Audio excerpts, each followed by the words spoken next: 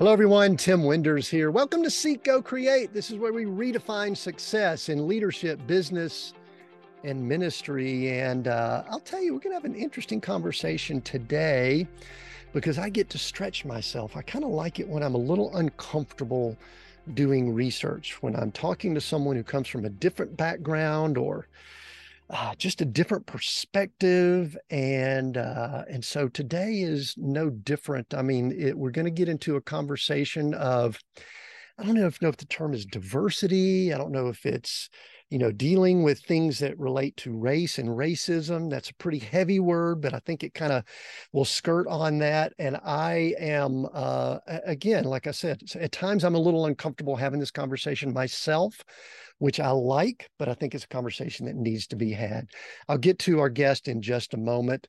We are just coming off a celebration where we've crossed over our 200th episode here at Seek, Go, Create, and continue to have tremendous resources available. Make sure that, especially for this episode, the guest has a book out, and we're going to discuss a lot of resources and all. Make sure that you go to our website at seekgocreate.com and check out all the notes and everything so that you can get links to everything that we talk about here. So today we have Carice Anderson, and let me just give you a short bio, then we're going to talk more about details. She is the Director in Leadership and Manager Development for a leading asset management firm. And when I say leading, I mean leading asset management firm, one of the big dogs that's out there right now. She has an MBA from Harvard and has worked for a number of companies that are big companies that you would know, Deloitte, McKinsey, et cetera, things like that.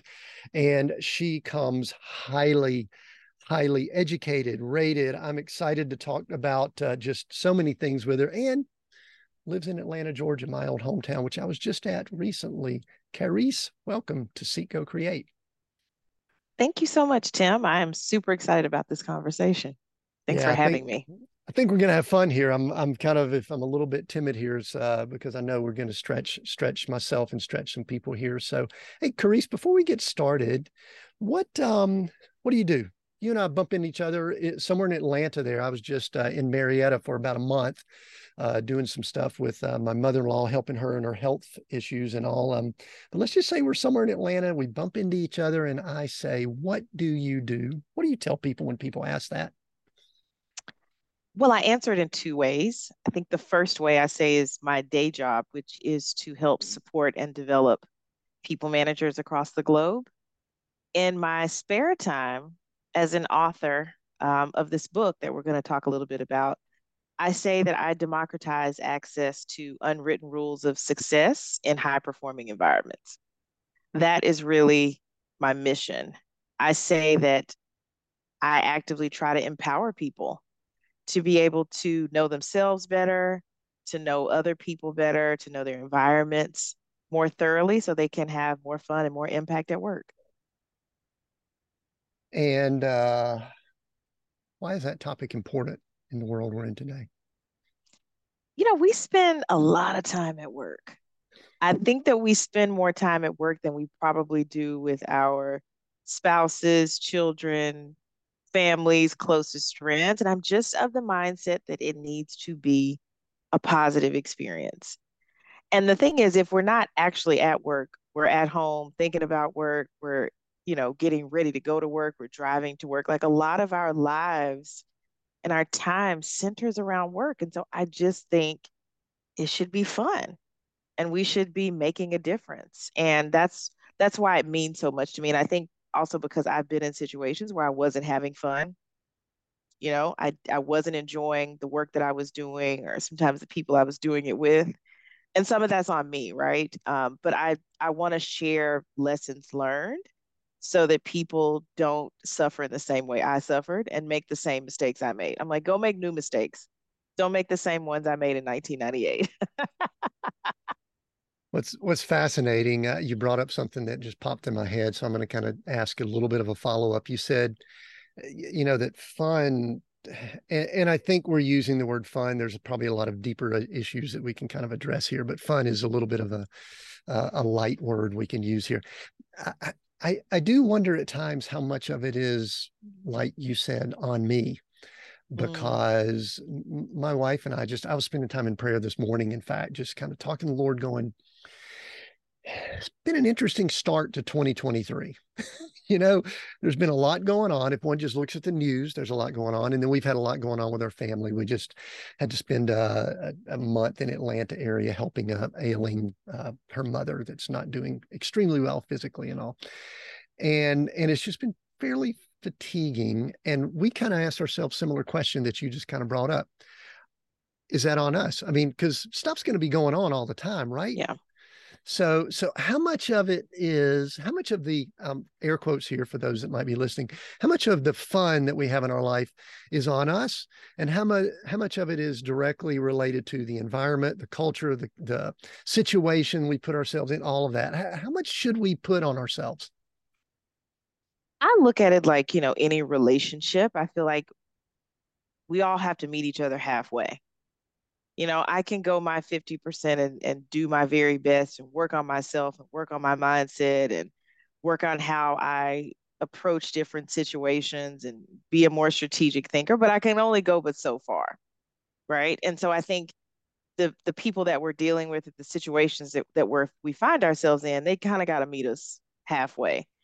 And sometimes I think we have to be okay with, maybe it won't be 50-50, maybe it might be 70-30 or 80 Yeah, 20 but hopefully the on balance you can get 50-50 when you look across the duration of your life or whatever that relationship is. But yeah, I think the thing, and that's what I tried to talk about in my book, is let's focus on the things we can control and that we can influence, because outside of that it's kind of futile, and it can be really frustrating if we're constantly trying to change other people. I mean, you're married, I you was going to can't say, change yeah, you can't change your spouse, right? But you can change how you show up in the situation and the words that you yeah, say and how you behave, and hope that that encourages the other person to think about how they can show up differently as well. And yeah. that's We're about as we're much as we can do. we're coming up on 35 years that we've been married. I've been together a little bit longer than that, even. And even this morning, we were having a conversation, and I kind of held her hand. I said, "Sweetheart, I'm so sorry if I am not treating you with honor and respect." And so I'm actually going to argue just a smidge with the percentages you Mm, mentioned earlier.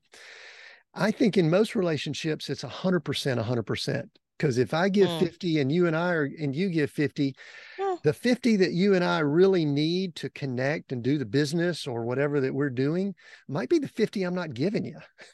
And mm. so in marriage, this is just me giving a little marriage talk here. Yeah. I think it's 100. You better give Oh a yeah. 100, I baby. definitely think in a marriage though, I think everybody has to come whole or trying to work to get to whole. Yeah, yeah, yeah. But I guess it all depends, right? You're bringing your Sure. 100. If she's only bringing 50, We got it's problems. yeah, you got problems. Either way, you know what I mean? Whether it's 50-50, 100-100, everybody's got to bring the best of themselves. Yeah. But you can't control the other person, and you can't always control the situation that you find yourself in. Sure. So before I want to go into the book, and because I love the title here, it's this very unique situation that I haven't been able to review the book before our conversation. Intelligence is not enough. Black person's guide to thriving in the marketplace. Definitely, there's so many things there that I want to dive into. But before we do that, I really want to get a little more background. We're Mhm. all about redefining success here.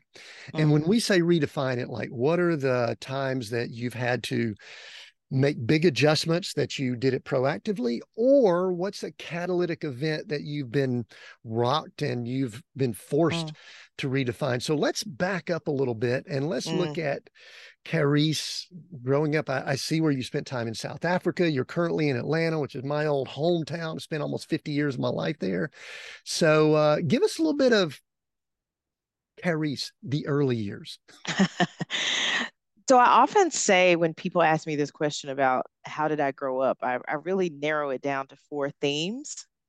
The first theme is family. I come from a very close-knit family, the type of family where we went to the same church and we celebrate all the holidays together and see each other for Sunday dinner. That kind of a family. So, we really show up for each other. I think my family's quite generous, with each other and with people in our community. I think that's number one. The second theme I would say is spirituality.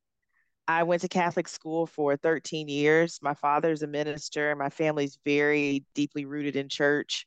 The first time I heard the word superintendent was my dad was the superintendent of Sunday school. So, that I think that played a huge part in So, me being a values driven person so you're a because preacher's kid. Is that what I'm yeah, hearing? I'm a Preacher's I'm a kid. preacher's kid. I'm a We preacher's we kid. have to kind of blast that out because there's like a whole different category of personalities and people that are PKs that we Yeah, we for kind of have this sure. whole thing we need to talk about at some Yeah, point. for So, sure. For okay, sure. cool. All right, I'm sorry to I interrupt. think Keep I going. think for me, I was getting the values talk at home, at church, and at school. So I think that really did influence me being such a values driven person. Like my values dictate everything about how I interact with people and how I expect people to interact with me. I'll say the third theme was music. I grew up in a very musical family. My mom sings, plays the piano and the organ. My grandmother sang, my sister sings. And I think, that just has given me, and music is, you know, it helps me manage my emotions. I mean, I love praise and worship music because of that, because it helps me simmer down in a way, and just remember the bigger picture and that, all the things that are stressing me out, hey, there's a much bigger, you know, God at play. And there's a much larger purpose. And I think, music is a huge part of just how I manage myself and manage my emotions on a daily basis. Yeah. And then I'll say the fourth theme is education. I grew up in a family that is very big on education, very big on getting as many degrees and letters behind your name as you can. And part of that is what influenced me to write this book, is because I realized that messaging growing up was insufficient in terms of being successful. It takes more than being smart.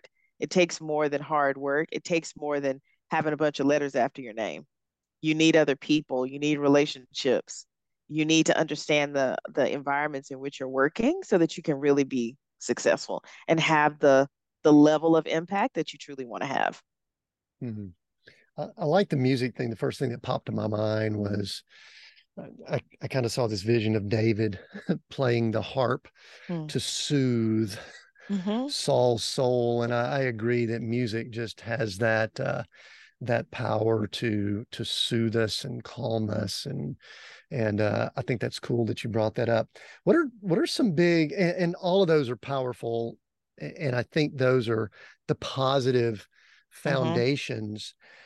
One of the things we don't shy away here is talking about the things that became the challenges. So, Yeah. what are some things along the way, maybe in some of those buckets? Because listen, everything's not sunshine and roses and all, even Yeah. in church world or family world or anything like that. What have been some of the big hurdles where you have had to say, okay, I had this as a Mm. mindset of success, but I've had to rethink it, whatever Yeah. success looks like there. Which one of those, or something else that might come to mind? I would say my first job out of undergrad was definitely a transformative experience for me. I mean, I had always done really well in school. I had a full scholarship to the University of Alabama, Roll Tide. And this job was the first time where I felt like I'm not doing well. And you'll see, Tim, when you read the first page of my book, I talk about I was so despondent and so frustrated that I wanted to get into a car accident so I didn't have to go to work.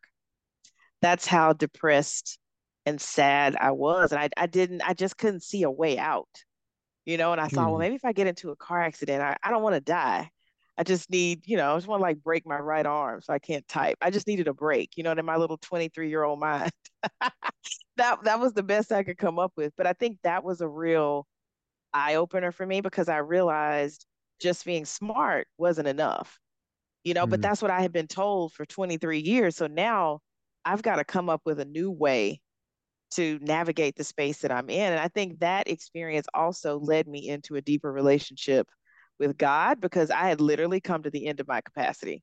I was like, I don't know. I'm mm. not sure what else I'm supposed to be doing. Yeah. And so I think I turned to my faith, and I started going to a different church where I felt like the message was deeper. It was more thoughtful. It was giving me more what I needed to be Hmm. able to make it through this situation. So I definitely would say that was one of them. I think another one for me was my second job out of undergrad. I gone to work for this company. I'm about to date myself, Arthur Anderson. And I just thought Who? I'm We'll put a note down in the exactly to notes for the explain younger to the, people to yeah, I explain know, what happened. right? There used to So be a so big seven yeah, and yeah, absolutely. It was a big five at the time. So for those of you that are not familiar with it, there were big, there were a big five accounting firms at the time, right? So it was Deloitte, KPMG, EY, PwC, and Arthur Anderson. Well, Arthur Anderson collapsed while I was there.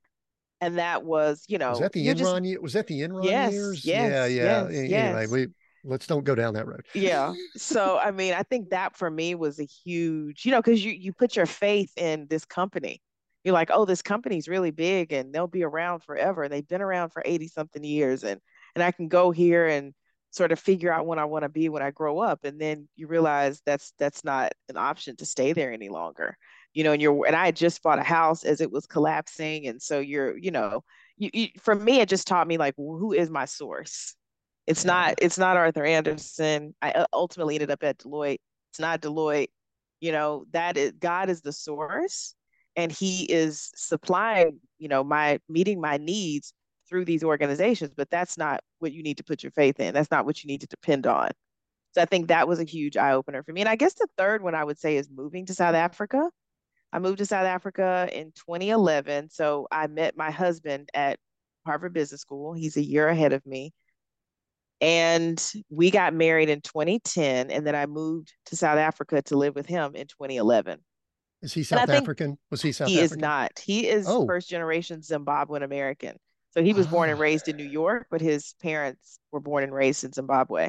So I Hmm. think that for me was, that was a big shift because that was the first time I had to consider and factor in another person in terms of my decisions. And I Yeah. think my priorities had to shift because I was married now. And a friend of mine, because obviously there was a lot of angst moving there. My husband had already been there. We were long distance for 3.5 years. And, I'm leaving a great life here. I had a great job, great colleagues, a great house, a great church, friends, everything. My whole life was here. But a friend of mine said, God is going to honor you because you honored your marriage, Hmm. and that was when I realized, okay, I need to make the shift because, I'm a logical person. So I thought to myself, it'll probably be easier to find another job than it will be to find another husband. So I should probably go to South Africa. So some people might argue with that. We're not going to go down that road here. That I don't want to address that issue. Yeah. What part of South Africa were you in? Johannesburg. Johannesburg. I was in and out of South Africa two or three times during the late 90s. Okay. Johannesburg was, yeah, it's just a big city. Mm. I really loved Cape Town. Yeah, it's gorgeous. Pretoria just outside there, and Port Elizabeth. Anyway, I was bopping around a good bit. South Africa is a very unique country, and Mm. you were there during a very interesting time. We don't want to go down that, but I do want to back up, Carice, because there's something that I want to try to unpack just a little bit here.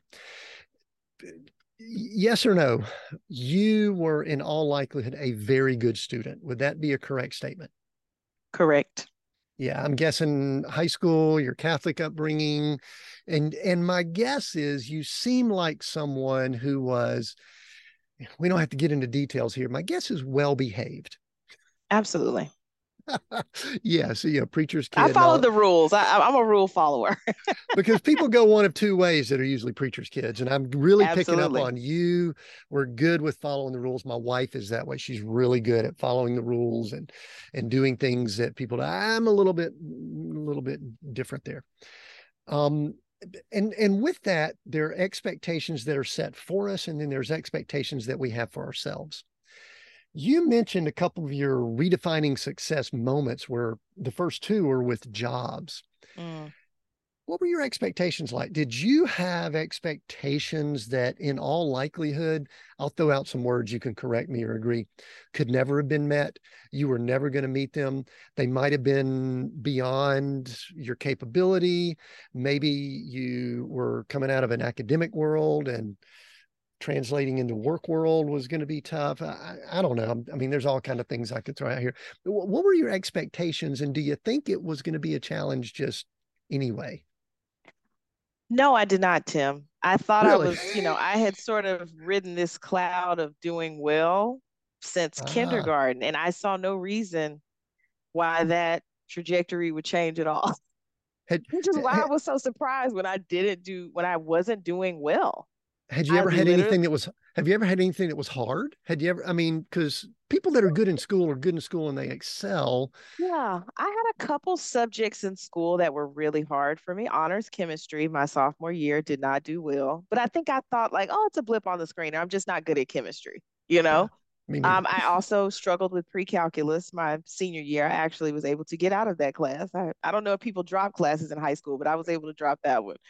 I think because it was optional. It wasn't a required course. So I think those two moments, but I think I saw those as just blips on the screen.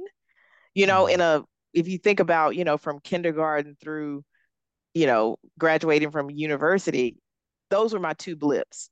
I That see. was it. You know what I So mean? my So I don't think I saw those as like some sort of sign, like, Carice, you might have to work a little harder. You know what I mean? I just thought, I have this blips. We'll get theory. over those. Yeah. I have this theory that could be wrong that everyone is going to go through some type of a air quotes again struggle. Hmm. Mine was Georgia Tech. I did Okay. high school and school growing up outside of Atlanta for me was it was fairly easy. Not a lot of Hmm. effort and all to excel. It was not an academically rigorous public school that I went to, but when I went to Georgia Tech, I thought I was decently smart. I found out, Hmm. darn it, Yeah. I'm not really as smart as I thought I That's how I feel was. about Harvard Business School. I'm like, well, I'll just bring the personality and the jokes here because I'm not. Yeah, I'm gonna bring my People are bringing the, smile and have yeah, exactly. fun. Yeah, so but that's interesting, and I appreciate you sharing that because it does kind of create a framework for where we want to kind of move into, which is kind of this discussion about intelligence is not enough, Mm, and what it means for you're specifically writing this for the for Black professionals. And I think I want to go ahead and dive into it here because mhm, I for those that may not be able to see this, I'm a white guy. I am a, and sometimes, and I just want to kind of share this so we can have this discussion. I don't get it. I hate to mm, say this. I'm being vulnerable here, as vulnerable as I know how, which my generation we have trouble with that. Sometimes we don't understand these mm, topics, Carice, and I think I don't know if it's ignorance. I don't know if it's just because I don't know if it's privilege. I don't like that word, but we use it a lot. And I know it sometimes makes the most sense. I don't really know what it is, mm. but sometimes when I see these things, I go, I want to understand it, Right. but it's hard for me to make that leap. Mm. What is that? When I say that, what bubbles up inside you? What do you want to say? Do you want to, I mean, if you want to hit me, that's fine. I'm okay with that. If there's something that if because I'm sure you've dealt with that, I'm sure you've seen Mm. it, you've been in meetings with people like me that walk in and we're oblivious, we don't understand Yeah. some of this stuff. So help us out a little bit, and we are okay with any type conversation here Gotcha. that wants to come out, because I'm kind of opening up myself a little bit, hopefully. Yeah. I mean, what bubbles up for me is it makes sense that you wouldn't get it, Tim, right? Because Thanks. it's yeah, I guess.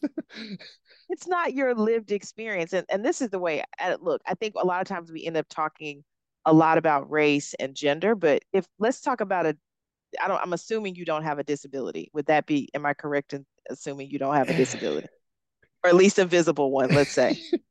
I'm sorry, I'm not making light of this. There's some that might say I do, but I no, I wouldn't have anyone that people would classify or qualify as a disability. Gotcha. So, I'm Gotcha. sorry, I probably should not make light of that statement. I apologize. No, no, No, no, it's fine. It's fine. Because the reason I asked is I'm going to use that as an example, right? I also do not have a disability, visible or right, invisible, right? okay, And if you think about it, when you and I go to a building, when you're going to visit someone or have a meeting, you don't give any thought to how you're going to get inside that building. no, I give no thought to it either, right? right, I don't think about how am I going to get inside? Where am I going to park? Is there an elevator? How am I going to navigate once I'm inside of it? How big are the bathrooms? I don't have to think about any of that stuff. You don't either, right? because those buildings were designed for us. They Mm. were designed for people without disabilities. So that's why we don't have to think about it. And I think the same thing when it comes to the conversation about race or gender. If you've grown up in an environment where pretty much everybody looks like you, or when you go into a boardroom or you go into a meeting or an organization and everybody looks like you, it's easy for you not to think about the experience of other people, you Hmm. know? And I think it's the same thing, right? And I think and when we talk about privilege, the way I've heard it explained, which I think could resonate, is is there an aspect of who you are that has not made it more difficult for you, right? It has not made my life more difficult to not have a disability. It's made my life easier, right? Because I don't have to do the planning and the thinking and the trying to navigate a space, right? You being a white man has not made your life more difficult. It doesn't mean that you haven't had struggle, that you haven't had Hmm. challenges, that you grew up rich. It doesn't mean any of those things. It just means Right. that aspect of who you are has not made your life more difficult. And so Sure. that's how I like to talk about privilege. And so when people say, they don't understand it, I get it, right? Because you haven't had to think about it. That makes sense. But I think for me, it's about how can we expose ourselves to different kinds of people, hear other people's stories so that we can be more mindful of somebody else's experience and what the challenges that somebody might be having. So, like, for example, when I worked at McKinsey, they had a program where they hired people with disabilities. And one of those folks joined my team. And so we had to go through a course just trying to understand different kinds of disabilities and some of the challenges that they have. And I had never thought about how people with disabilities might navigate a building, get inside, move around it. But after I took that course, now I think about it. Now, Mm. when a friend of mine rented a building, this is when I was still in South Africa, and I walked in and I thought, well, where's the elevator? How's somebody who's in a wheelchair going to be able to get upstairs? And she's like, there's no way for them to. You know what I mean? So it's just, I think and look, going through a course is not going to give me the full understanding of somebody's Yeah. experience, but I think it just at least creates an awareness and it makes me think about when I'm in rooms, who's not in this room? What perspective, what voice is not represented here? And how Hmm. can we make sure we have that voice and that perspective in the room as we make decisions that could impact people like those folks? I hope Right. that answers It, sort of the it answers the it does. question. So is that when we hear terms like systemic Mm, and it causes arguments? One thing that really yeah. bugs me is that these things become politicized by one side or the other. Mm, I think that harms the conversation, truthfully. yeah. Yeah, That absolutely. especially in the United States, there's only two sides that one can Mm, choose. One side, quote unquote, seems to be more. I'm not sure that it totally is in anyway, but when mm, we say systemic, yeah. what are some things maybe that we need to understand about the systemic nature, historical nature, whatever we want to call that, that needs to be layered into the conversation? I mean, I'll give you an example, I think, from my time in South Africa. Obviously, we know the history of South Africa, Yeah. apartheid, a very unequal education system, people not being allowed to, people being forced off of their land into sort of, marginalized into these sort of communities on the outskirts, right? Hmm. Not having the same access to certain opportunities. So all of that sets a group of people back, right? When you can't own land, you can't own businesses, you're not educated to the full extent, right? Right. And then obviously it takes generations to sort of catch up, but you Hmm. may not have the financial resources, right, to be able to send your kids to the very best schools because of the system that was set up. It's not because Hmm. you weren't smart enough, you didn't work hard. It's because the system did not allow you to have the opportunities that would have allowed your family to prosper. Hmm. So you end up maybe going to a second tier school because your family can't afford to send you to a first tier school. And let's Right. say, for example, the best companies in that country only recruit at first tier schools, right? So you can see how it becomes a bit of a cycle. You don't get access to the best opportunities, the highest paying jobs, the highest paying organizations because they don't even Hmm. recruit at your school because Yeah. they see it as a second tier place, but that's the place that you could afford to go to. So Right. you can see, and the people who are allowed to go to who go to those schools whose parents can afford to pay that tuition, they get access to those jobs and they make more and more money than the other people who couldn't go, who couldn't get access, right? So you can just see it just becomes a bit of a vicious cycle. Continues the cycle, and I want to, we're going to go into some specifics with the book here, but Hmm. these are the conversations I really do want to have because it helps me. I actually am concerned at times that I am sometimes part of the problem and not part of the Mm, solution, and that bugs me. But then at times I'm not sure exactly what what to um, do? to do about it. I mean, you actually look extremely young, but you mentioned some dates that let me know that you've got some I'm degree a of little longer maturity. in the tooth than I look, Tim. You've got, I like to use the word maturity here. I'm hitting 60 this year. And so we like to use the word maturity. But I guess one thing that it grieves me at times when I'm looking out over the horizon, trying to have Hmm. these conversations, just looking at things. I wonder if we're doing better or worse, or if that's not even a good word to use. I mean, Mm, I guess I'll ask you the question and just let you share whatever. How are we doing? You obviously are deep into some of these cultures, these work business cultures that you can have a good gauge. I've been a business owner myself now. I worked at Bell South when I came out of Georgia Tech, but I've owned my own business. And truthfully, when you're in your own business, you can create a bubble. You can really create a right. bubble for Yeah. yourself because people are attracted to you that are probably like you, or they just like your personality or things like that. And so you Right. can kind of be in a bit of a bubble. This podcast opens that bubble up a little bit for me, but Mm. how are we doing? I mean, listen, here's what I almost said ignorant white people. Here's what ignorant white people say. Well, we had a black president. Isn't everything okay now? I'm Mm. again, that's sort of making something funny that's not. So Yeah. apologize. I'm trying to No, make I light of get it. you. So how are we doing? I mean, on that point, it's so funny you bring that up because I've seen other people make that comment in place. They'll say, well, what about Oprah? She made it out, and what about Beyonce and Barack? And so I say to people, so you're telling me that I need to be the first black president of the United States, the greatest entertainer, arguably that's ever lived, or the most, Athletes, yeah, yeah. I need to be the best athlete ever. I need to be the best talk show host in the history of talk shows in order to be okay. And you've named four people, all right? Like black people make up 12, 13% of the population. I don't feel like why do we have to be so exceptional in order to just be okay? Like I just want to be an average run of the mill person and be able to have a good life, right? Mm, I don't want to have to be the best of the best. Black people talk about, the magical Negro.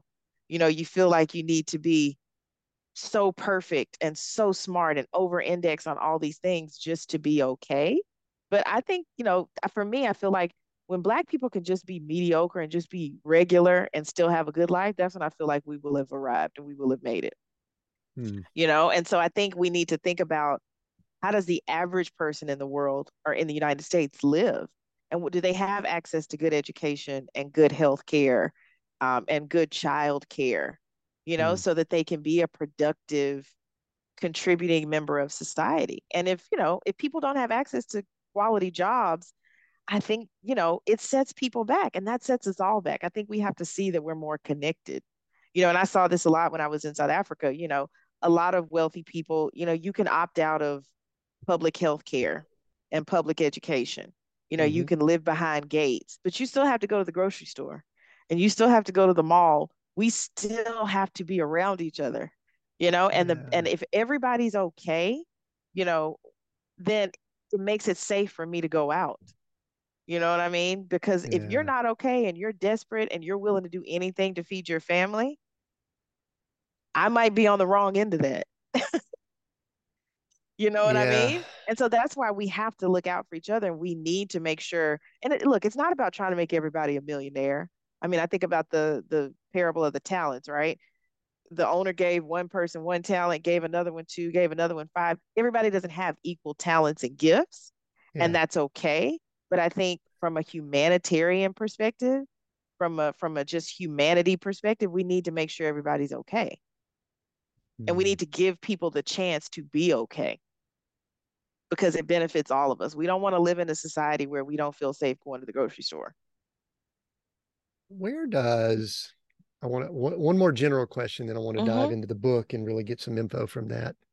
Because of your spiritual background, growing up in the church and Catholic school and things like that, there are some people that will use the Bible Mm, to continue to create wedges.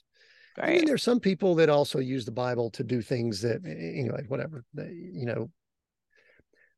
spiritually, Yeah. spiritually, as followers of Jesus Christ, what do you say that we need to be doing in relation to this issue? It's an excellent question. I mean, I think we need to understand that God loves us all equally.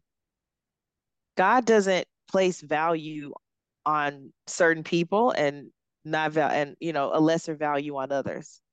He loves us all. I think about that song by oh, is it Elevation, Gyra? Mm.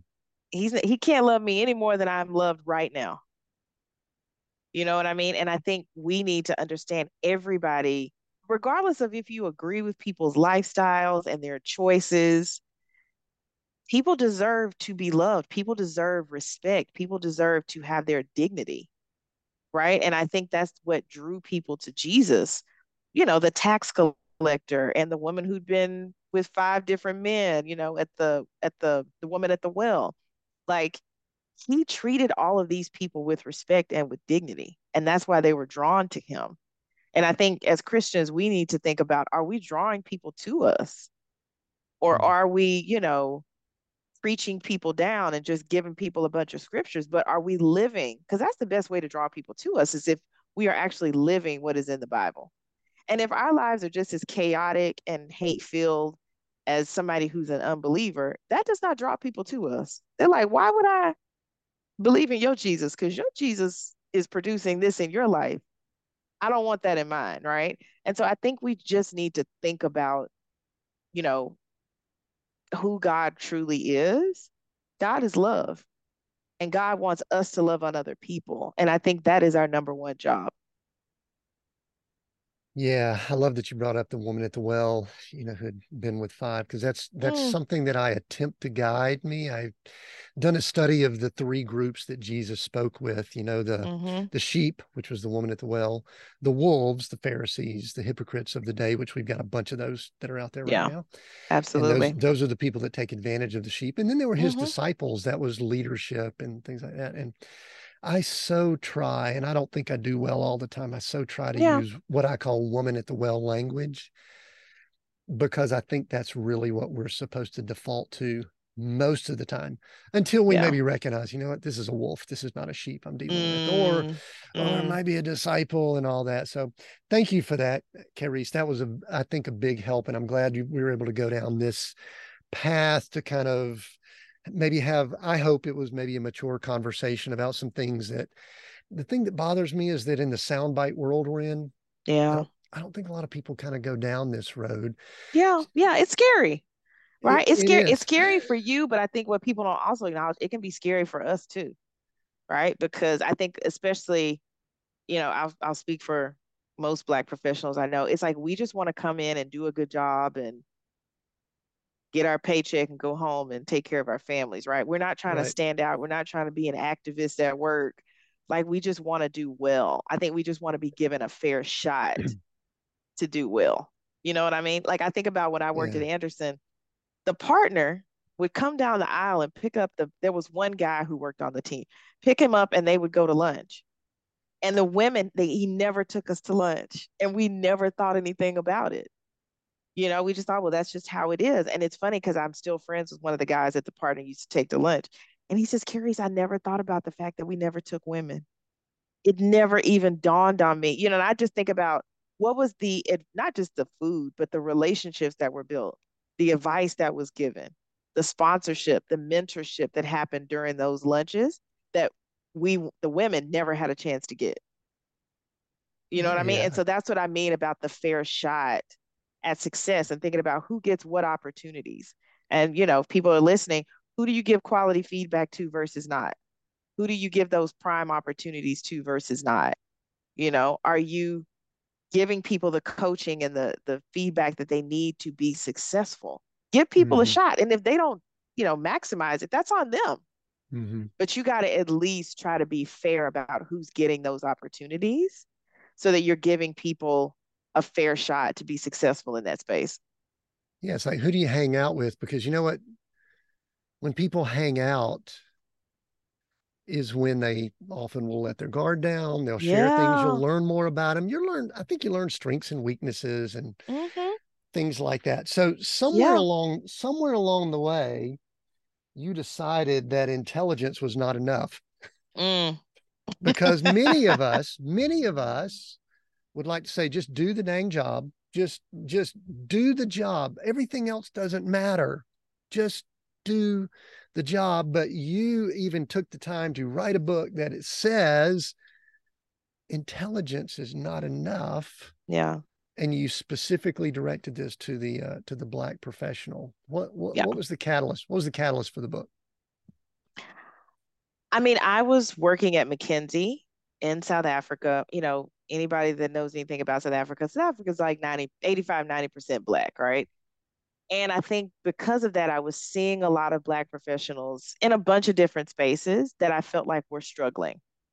Mm. Really bright, had been able to go to the, quote unquote, best schools in South Africa, majored in the right topics, but when they came into that space, they didn't really understand where they had come to. And I was really surprised, Tim, because I thought, how is this possible? Because when I came out of undergrad in 1998, the internet was 5 pages long and you get through it in about 7 minutes, right? So it was not a resource. People didn't even know what it really was at that time. But fast forward 14 years later, I'm working at McKinsey and I'm thinking these kids have the internet, they have social media, they've got online books, they've got online courses, they've got all these resources that I didn't have. But what I realized is when you don't know what you don't know, you don't even know you should be accessing this treasure trove of information. And I wanted to just put in a book to say, guys, this is what you need to be thinking about. These are the questions you need to be asking. This is the feedback you need to be getting. This is the mindset with which you need to approach work if you want to be successful. And I don't presume to have all of the answers, but I've got a lot of the questions you should ask. And that's what I Mm. try to share in the book is what are those questions you need to be asking in your environment to figure out what does it take to be successful here? Because what it takes to be successful in company A could be completely different for what it takes to be successful in company B. And the only way you're going to find that out is to listen, to observe, and to ask a lot of questions. And I think, one of the things I also say is that even though, I talk a lot about, and I talk a fair amount in my book about how Black people are socialized and how that sometimes impacts how we show up at work. Mm. So I think a lot of us have grown up in homes where you are to be seen and not heard. So you don't really develop your own voice and you don't really know how to advocate for yourself. I grew up in a home that was, kind of patriarchal, so that's why I think I was okay when that partner would come down the aisle and wouldn't take the women to lunch because I just thought, well, that's just how it is, or to be, a good Southern woman, I needed to be demure and I needed to be agreeable. So sometimes I took projects that were not the best for me because I was, on some levels told as a woman, you need to tone it down and just kind of go with the flow. So I'm trying to Mm. get people to examine how they've been socialized, the messages we've been given. Even it's funny, Tim, I've spoken to audiences in Africa, in the US, and Europe. And one of the things I say that resonates with everybody I'm usually on calls with is when I say, a lot of our well meaning Black family and friends have told us when you go to work, put your head down, work hard. Don't tell those people your business. They're not your friends. You didn't go there to make friends. If you tell them your business, they're going to probably use it against you. Right. So that is the message that I think a lot of us have gotten right. It's probably rooted in a whole bunch of truth and a whole bunch of bad experiences. But that advice does not serve us well when we go into these highly collaborative, relationship driven organizations. You got to open up, right? Because nobody's going to trust somebody they don't know anything about. Yeah. And One so if thing you want to get that mentorship, that sponsorship, if you want people to invest in your development, you're going to have to share something about yourself. And a lot of us have been told the complete opposite. And that, I think that's one of the things I really wanted to interrogate and get people to think about. I did a solo podcast episode recently as an executive coach. I noticed that emotional intelligence is one of the things that really separates people out. Mm, And so I did some teaching, or I talked a little bit about emotional intelligence and some of the basics on it. But one of the things that I did not do was integrate the cultural aspect of emotional intelligence, because everything, not everything, a good portion of what you just brought up to me kind of fits into this emotional intelligence, absolutely. which is systemic in so many ways. I listen. I walk into a meeting, and if I'm the low man on the totem pole, and there are 25 other people, I have no problem speaking up. Yeah. I don't. Now, some might say that's just because you're a little bit obnoxious, Tim. No, it's really I feel as if I've got a seat at the table. But what I just heard you say was that many people culturally, they don't feel like they have a seat at the table. They are still in a servant type role, even though Absolutely. they're around the same table. Like there's layers to the table, like there's people around the table and there's people up Mm-hmm. against the wall. Yeah, absolutely. And so how do you because some of that could be generational and goes way Yeah, back oh, it to some, definitely is. so It definitely is. how does one get that? Because I actually do think that goes beyond just, sometimes it goes beyond race and color. I think it's also Mm. sex. I think it's also, Yeah, gender. absolutely. And so how does someone get that? What are some things that they Mm, do? I'm guessing that you cover that. Give some, I don't know, teaching, some tips, yeah, some ideas that can help with that. And also give some ideas for someone like me who's sitting there thinking they're living large and in charge yeah, and running the yeah, meeting, even though I may not be. yeah. I mean, I think on the first part, right? I mean, one of the things I saw a lot in South Africa is, African culture in general is very hierarchical. Mm, So it's very based on age and sort of birth order. And I think gender also plays a role in that as well. And, you're taught you don't interrupt people, you don't talk over people, you don't challenge people in authority. And then so mm, you've been sort of socialized in that way for the first, 20 something years of your life. And then you go into a corporate and people are like, well, no, you got to interrupt people if you want to get your point across, or you're going to have to challenge that person who's two rungs higher on the org chart than you, right? When we're doing a problem solving session or when we're having a discussion about a next step. So I think one of the things I've tried to impress to people is the way you operate culturally or personally, you may have to shift how you operate professionally. And being able to be fluid and flexible is super important. And I think we're smart enough to be able to do that, to be able to gauge that environment and say, you know what, I know that I wasn't necessarily raised this way, but if I want to be effective and have impact in this environment, if I want to get my point across, I'm going to have to learn how to be a little bit different. And, mm, and in this environment, it doesn't equate to disrespect to interrupt someone or to challenge someone. So just I think thinking about where you are and what your ultimate end goal is, which is to be impactful and to make a mm, change and to perform at a high level, I think we have to learn to be a little bit more flexible and realize, hey, I might interrupt people and challenge people in authority when I'm at work, but when I go home, I might have to tone that down. Right. mm, And some of that was funny. Even I share an example in my book. A guy that I met when I was in South Africa, a white guy, he was talking about his family was thinking about bringing a exchange student into the house. And the parents gave them all a vote. Even the kids had a vote. And everybody's vote was equal. And I was like, that would not happen in a black family.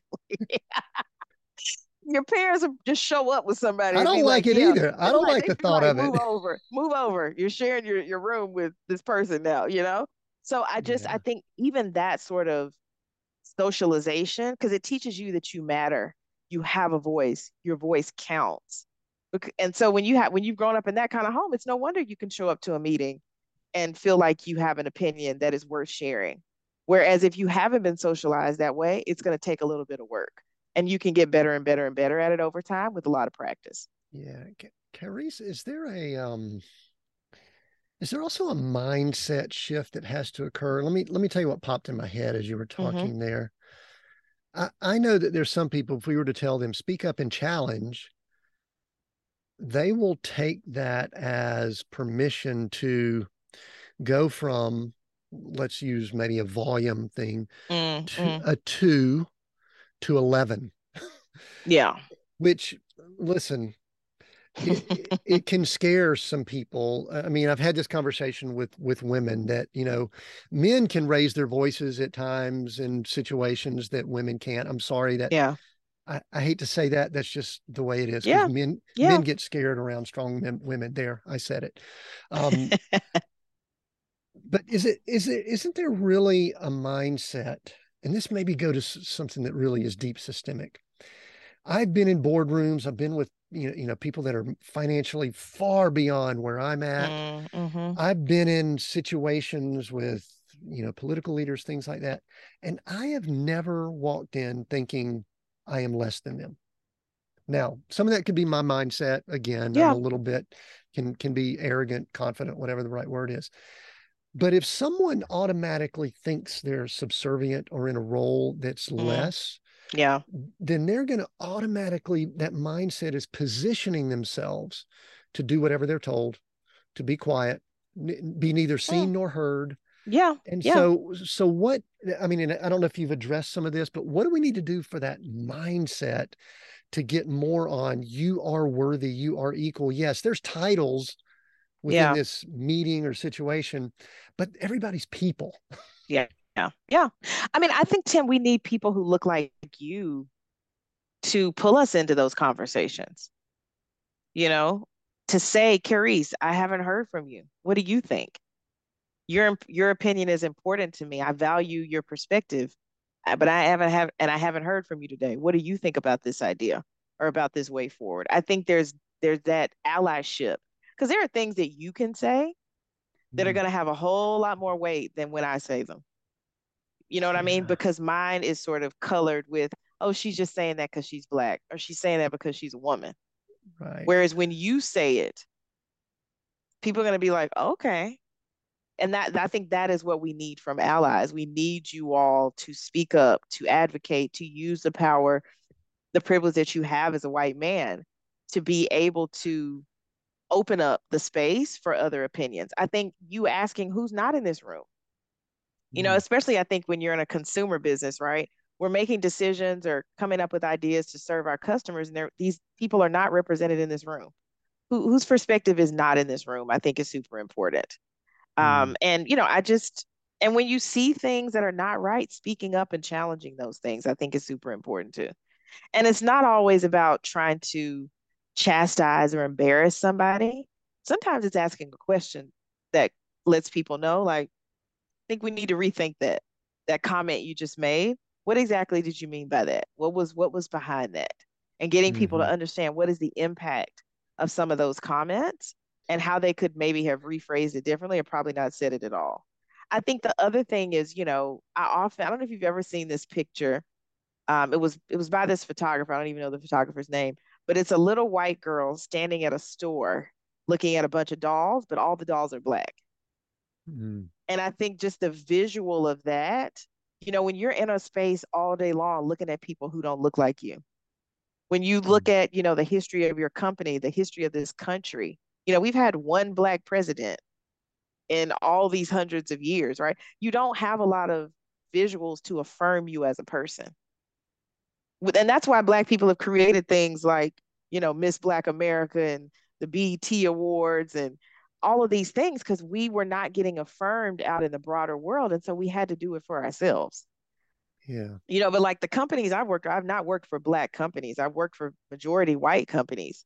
And so, somebody who's not black could definitely pick up my book and get a lot of good wisdom and tips out of it.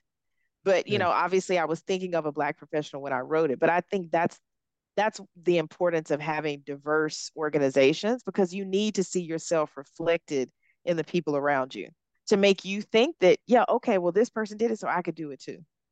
Because when you Yeah. don't see that, it's harder for you to believe that you could do it. You're like, am I going to be the one to break through the ceiling? I'm going to be the first one. Nobody was good enough to get it before me, but somebody has to be the first. But sometimes I think you struggle to think that it could be you, and that's why I think it's important that companies think about diversity because that visual representation is hugely important. Because think about if you lived in a world where everybody around you was Black and you didn't see any white people that were in leadership or in management or running businesses, that works on your psyche over time. You know what I mean? Yeah. And you got to work real hard to believe that you could do it in spite of what you see in front of you. Right. I like what you did there, that I asked a question about mindset, and I'm not reeling. I'm hopefully trying to accept. You turned it around Mm, on me, and I mm, appreciate yeah, that. Woo, you're we good. we've been doing Um, we've been doing a lot of our work over here, Tim. We need y'all to do some work now. yeah, and here's the thing that bothers me. Yeah. I this is confession. I don't know that we're well equipped Mm, yeah. or well able Mm, to do that. And I don't know yeah. if it's because I don't know if because we're self-centered. I don't know if it's because we don't want to give up control. I don't know if it's all of that. Yeah. It's I probably don't some of know. all of that. And you don't I don't have know. to. Yeah, I don't You know if don't we have got to so much understand going that on. experience. Yeah, Yeah. Yeah. And there's, like you said, there's a lot going on. And look, this is the thing. I mean, my book is written to a Black professional. nice. To Yeah, be honest, I don't talk about race or racism very much in my book at all because I don't feel like that's a problem for Black people to fix. That's not something that we didn't create these structures and systems, so right. it's not our job to fix them. What I'm trying to tell people in my book is these are the things you can be responsible for. Hmm. These are the things that are within you. You are 150% in control of how you show up Right. and your own mindset and your behavior and how you dress and how you communicate and how you deliver and how you manage your relationship. So that is the main focus of my book is to help people think about managing your mindset, Yeah. managing your relationships and how you deliver. So I'm very much about, you know, managing self. But while I've got Hmm. this nice white man who's asking me, I figure I'll throw out some questions about what you can do. Well, I like it because I actually am going to follow that up Mm-hmm. because we get a lot of business owners, leaders of organizations, things like that that listen in. Go ahead and what value can it have for us to get this book and read it? Mm. Yeah. Are there certain chapters, or there certain things, or read the whole thing, highlighted everything, or just get the concept? What should we get from it? And then I'm going to ask you Yeah. about the very specific target audience that you had. Mm. I definitely think it's great when we read books of people who are different than us. Because if you Yeah. think about it, Tim, a lot of times our lives are a big old echo chamber. I think especially for white people, because you work for white organizations, you live in white neighborhoods, you worship in white churches, you socialize with people who are white.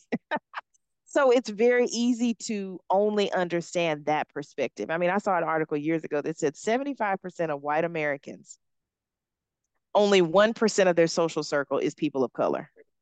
That includes Asians, Blacks, Latinx, right? So it just goes to show you people don't have a lot of exposure. So I think for me, if I was a white person, reading this book gives you a different perspective on what people are struggling with and why they might not be showing up in the way that you expect them to show up. Yeah. Because I That's think good. all we can do is judge each other's behavior, but I think understanding what is the mindset behind that behavior and then trying to think about what can I do to create a psychologically safe place for Yeah. a person of color, for somebody with a disability, for someone who doesn't come from this background like me. I mean, I was the first person in my family to work in a corporate. I had no network and no sense of what I was stepping into, and no one around me could help me. So Mm. everything I've learned, I've kind of learned through trial and error. But I think the more we understand each other's backgrounds, we can help each other and mentor. And I think that sponsorship. The other thing I would say to people is look at your mentee groups. Look at the people that you're sponsoring at work. Did they all look like you? Is everybody the same? And I'm not saying you need to kick people out of your sponsee or mentee groups, but expand. Get some people in those groups that don't look like everybody else or don't look like you, and that doesn't take a policy change at your organization. All it takes is for you to reach out and connect with someone. I think Mm. is super important. So those are the things, and I think just as a manager, as a leader, think about who you're giving those opportunities to. Who are you giving quality feedback to? Who are you spending more time coaching than others? Like that partner, who are you taking to lunch? And who's missing from that lunch group? You know what I mean? So really being intentional about who you sort of coach and mentor and sponsor and trying to expand those groups to include people who are different than you. Yeah, I like all that. I think one of the things that really stands out that I have great concern about all of us in today's world is the bubbles that we're creating and Yeah. that the algorithms that Oh we all yeah. participate in are just using, and Mm-hmm. all of a sudden we have these thoughts, we click on something and we just get really wedged into people that look, think, act, Absolutely. live, whatever, like us. I think one of the most powerful things you just said there is just get out of your own Yeah. circle. Yeah. Even Read on use social things that media are, to do it. We yeah. follow people, the algorithm recommends people that are similar to the ones we've already been following. Think Mm, about searching for different profiles of people to follow so you can get different perspectives, even, at your fingertips, right? That is yeah. an easy way to be able to sort of expand your perspective and your exposure. I joined a Facebook group recently that was people that are reading Christian fiction. And when I got accepted into the group, I realized it was all women.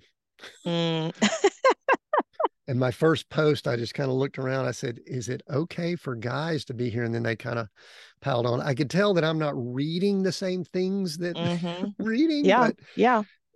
just a different perspective. I think that is awesome, Carice. Thanks for that. What I want to do right now is I want to allow you to speak directly to that target audience and Mm, tell the target audience why they need. I mean, I'm a little bit of the peripheral of the audience, and it's okay, I hmm. think, but the target audience, that Black professional, the Black person's guide to thriving, I love that word, in the marketplace. Why do they need to get the book? And then I've got a couple questions that we'll wrap up with here. Sure.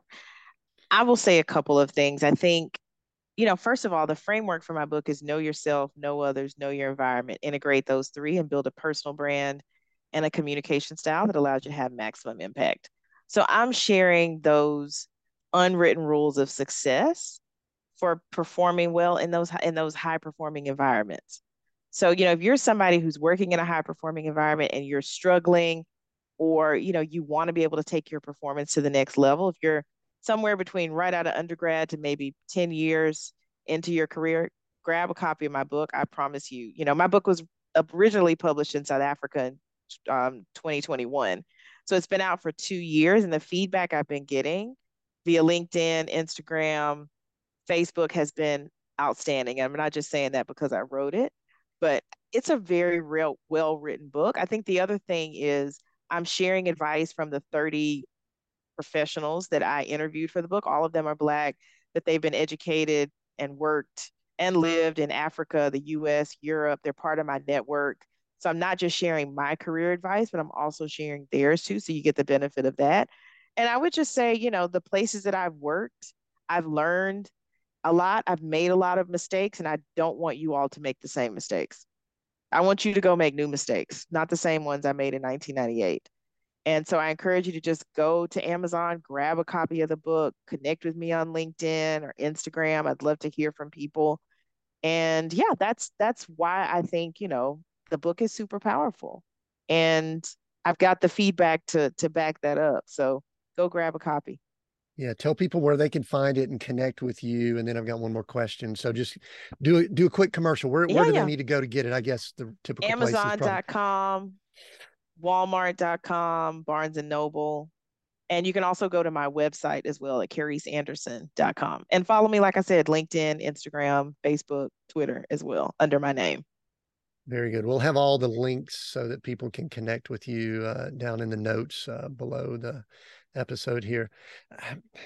Carice, I've so enjoyed the conversation. We are seek, go, create here, those three words. I'm going to give you one of those words kind of as resonates with you, means more to you right now over the other two.